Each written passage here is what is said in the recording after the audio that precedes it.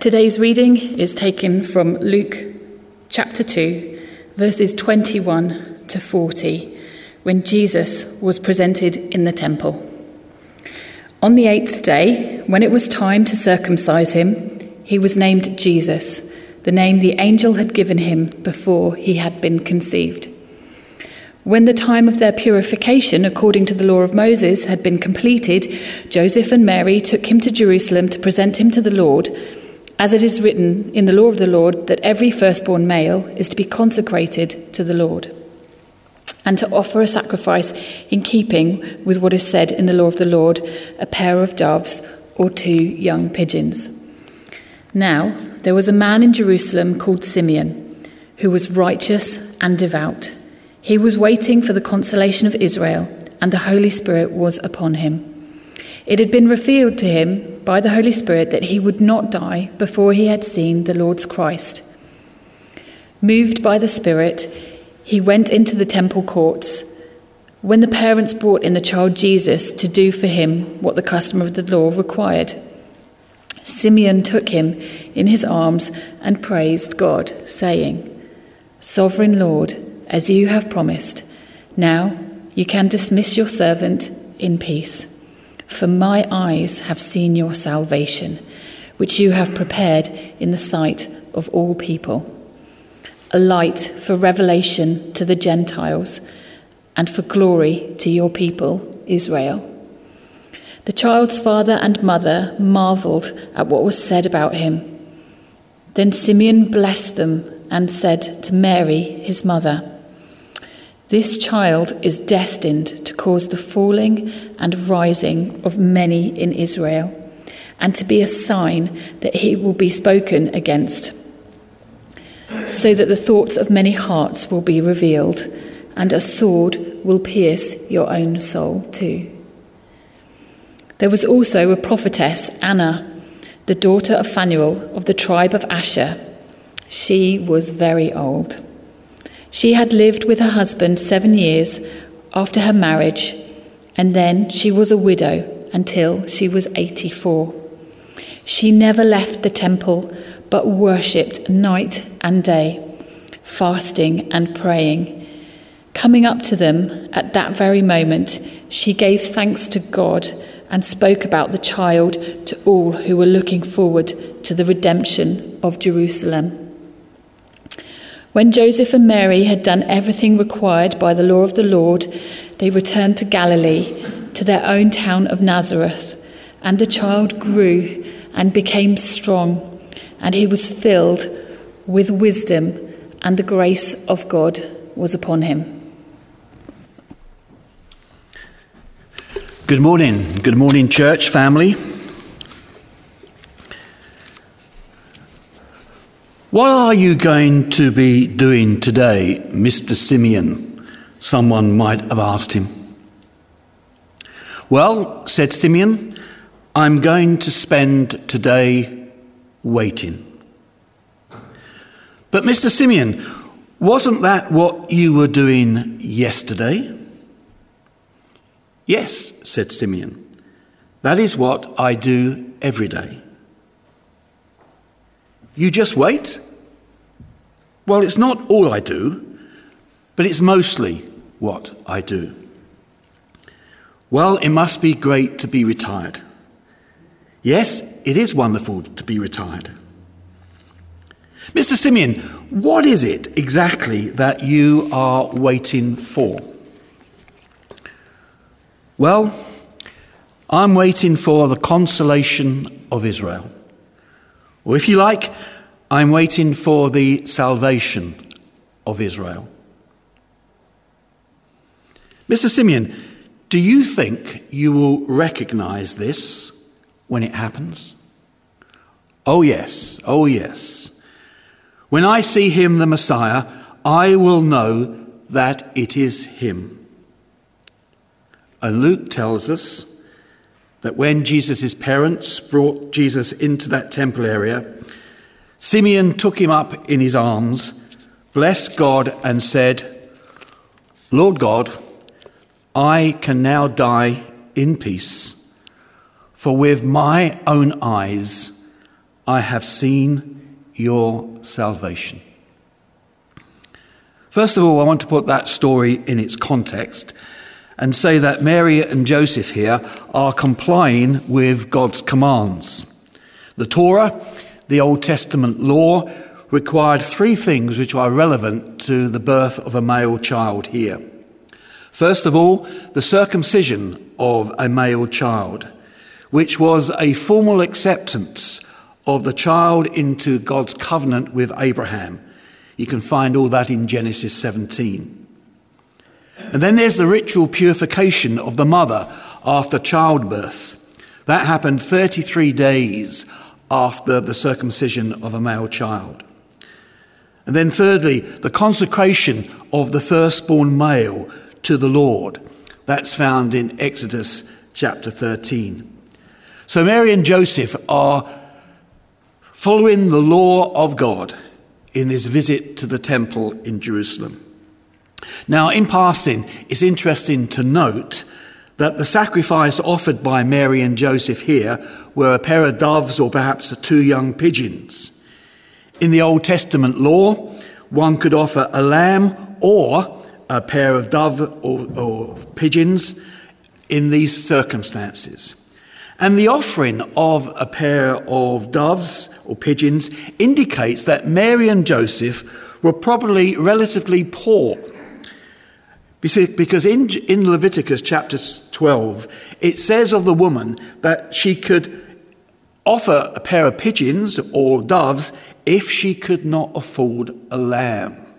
And that seems to be the case. Also, in context here, I want you to notice the very strong emphasis on the Holy Spirit's role in this whole storyline. Number of times, 3 times at least, the Holy Spirit is mentioned here. Now, this morning I want to look at that phrase, "For my eyes have seen your salvation." The word salvation comes from the noun to save, and we use the word save a lot in our culture. I'm a sports person. I talk about when I play golf, I've saved par. Or I've watched my son play football. The goalkeeper makes a fantastic save. He saved a certain goal. In our culture today, speaking about the climate, we talk about saving the planet. In financial things, we talk about saving the economy. But I want to ask the question, how is that word salvation being used here in Luke chapter 2? And what would have been understood by that word salvation? In other words, what is this salvation for which Simeon has been waiting for many years? What was the expectation of the average Jew when they heard that word salvation? And I can tell you, in a word, it was deliverance. It was redemption. When a Jew heard that word salvation, their minds would have gone right back to the Exodus story, when God delivered his people from slavery in Egypt. And if you look at the previous chapter in Luke, there's a famous song by a man called Zechariah. He's the father of John the Baptist. And in chapter 1 of Luke, we have a song been sung as Zechariah is filled with the Spirit of God. He sings a song, and this idea of salvation being deliverance comes through. He says in verse 71 of that chapter, "Salvation from our enemies, from the hand of all who hate us." So what I'm saying here, it was a nationalistic kind of salvation. You see, for 6 centuries or more, the Israelites, the Jewish nation, had been under the oppression, the authority of pagan empires. Started with the Babylonians, then the Persians, and then the Greeks, and now it was the Romans. And salvation for the Jew meant deliverance from the domination of those pagan empires, and now deliverance from the Roman oppression. It was a nationalistic salvation. However, if you look at that song sung by Zechariah, halfway through, the idea of salvation begins to change. Look at these words in chapter 1, verse 76 and 77. "And you, my child," he's talking about John the Baptist, "will be called the prophet of the Most High. For you will go on before the Lord to prepare the way for him, to give his people the knowledge of salvation," now listen to this, "through the forgiveness of their sins." Zechariah is taking people in a different direction in his understanding of salvation. And I think as people heard that song being sung, I think it must have been a bit of this is a bit different. If you go into chapter 3 of Luke, you find John the Baptist saying this, or Luke saying this about John the Baptist.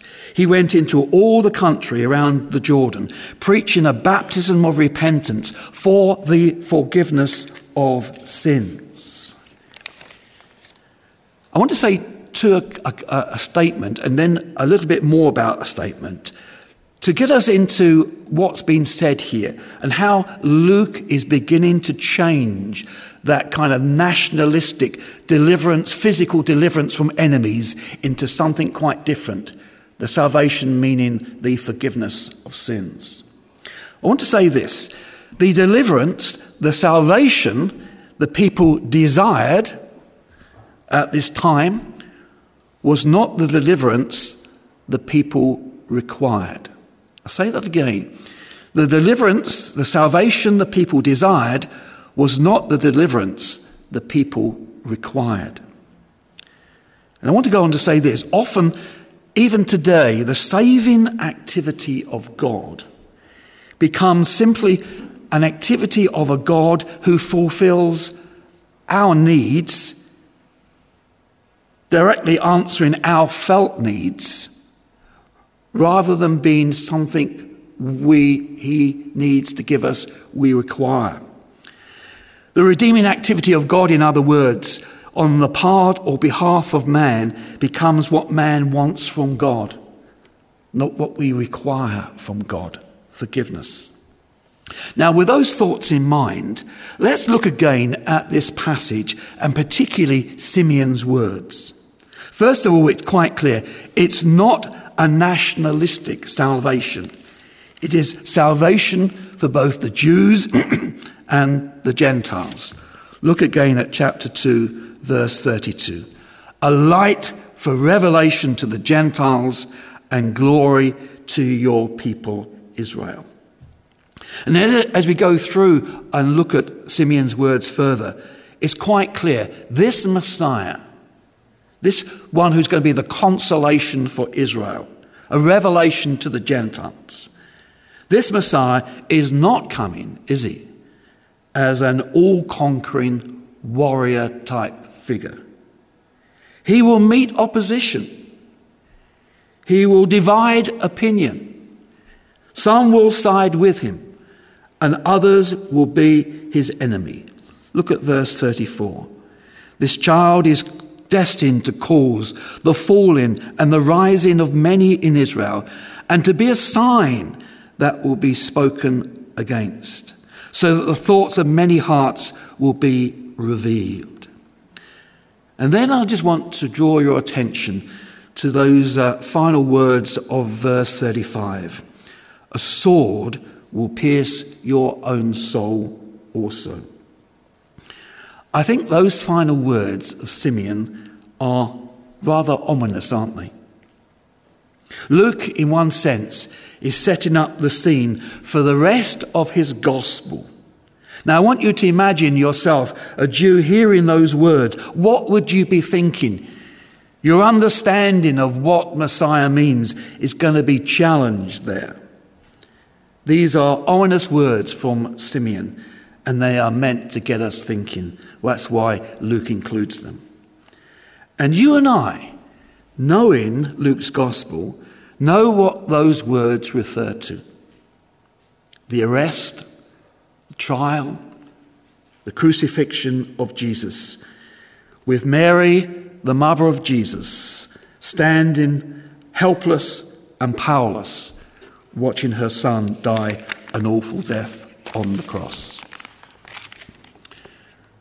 So what I'm saying here in this particular passage, the one who Simeon sees, the one whom he says, I've seen your salvation, that one does not bring what the people wanted or even desired. It doesn't bring a nationalistic salvation. It's far bigger. It's to do with the very heart of the problem between man and God. Salvation in this situation means saved from their sins, saved from the consequences of their sins. At the heart of salvation here for Luke was the forgiveness of sins.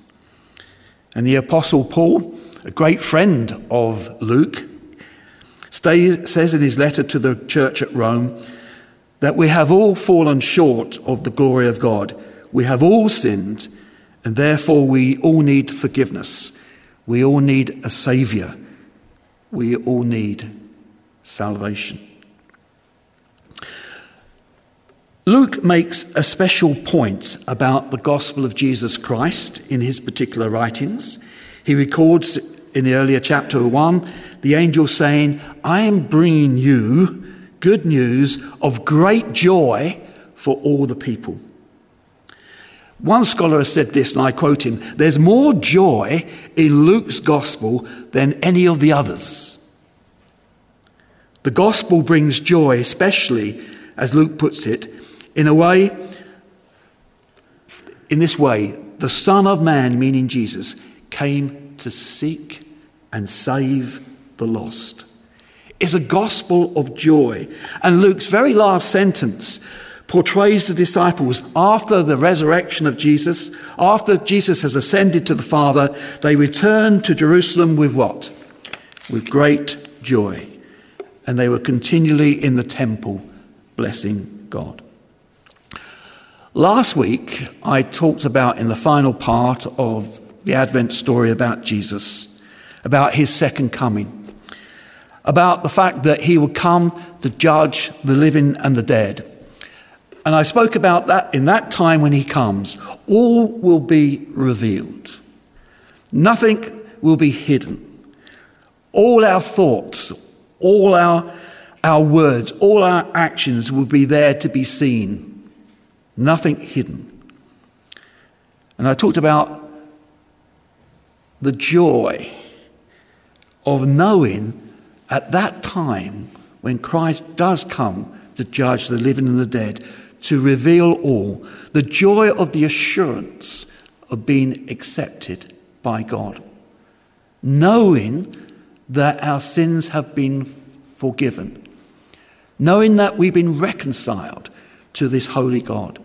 Knowing that nothing stands before us and this holy God. Knowing that he's blessed us with his salvation. Let's go and celebrate that this Christmas.